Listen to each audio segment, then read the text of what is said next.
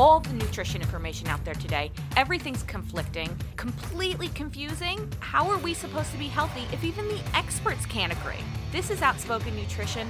I'm your host, Laura Timbrook, and we're going to break it all down. Today we're going to talk a little bit about diet stress. We are coming into what I call the cleanse and diet season, and that starts January 1st. So we're going to go through the debauchery of December, and then January 1st is going to hit, and we are going to go into the cleanse and diet season, and we're going to hit it hard because the night before, we are probably drunk off our ass and ate way too much food. But January 1st comes, and we are hitting that cleanse train hard. And this is where everything kind of goes wrong. One of the biggest sabotagers to a healthier lifestyle is stress.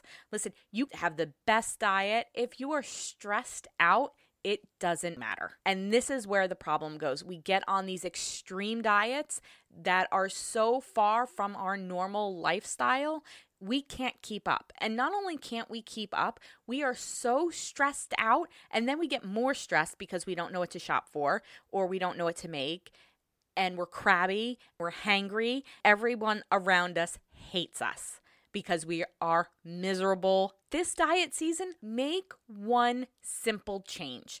And don't go cutting all kinds of stuff out of your diet. Even if you have the worst diet, just make one change.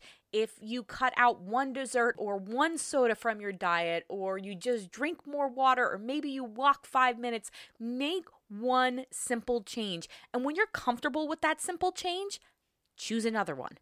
And go through the diet season and 2020 with that direction, because that is sustainable. That's not going to add too much stress. You're not going to be the most hated person in your household, and you'll still be fun to hang around, and you won't be as stressed out.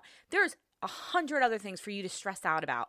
You don't need to stress about what to eat. I've been saying it for the last 41 episodes. Eat your effing veggies.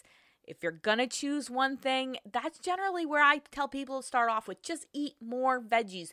If you change nothing else, just eat more vegetables. Because if you eat more vegetables, you're going to be filling your stomach more. You're going to naturally be eating less. You'll be choosing better foods because you've been eating vegetables.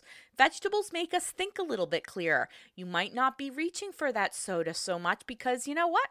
We're eating vegetables. But really, just choose something, and something that's easy for you. If you really hate vegetables, then don't choose vegetables. Choose something that you know you can stick with, not fall off the wagon, and not get stressed. I want you going into 2020 with a good, positive outlook and control the stress. Don't stress out. I hope you guys enjoyed today's episode. Just before we close out, I know this time of year is stressful on so many people, and for some people, it's a lot worse. If you find yourself feeling hopeless or needing to talk to somebody, please call the National Suicide Prevention Lifeline at 1-800-273-8255. I hope you guys have a great holiday season. I'll talk to you in 2020, and don't forget to eat your effing veggies.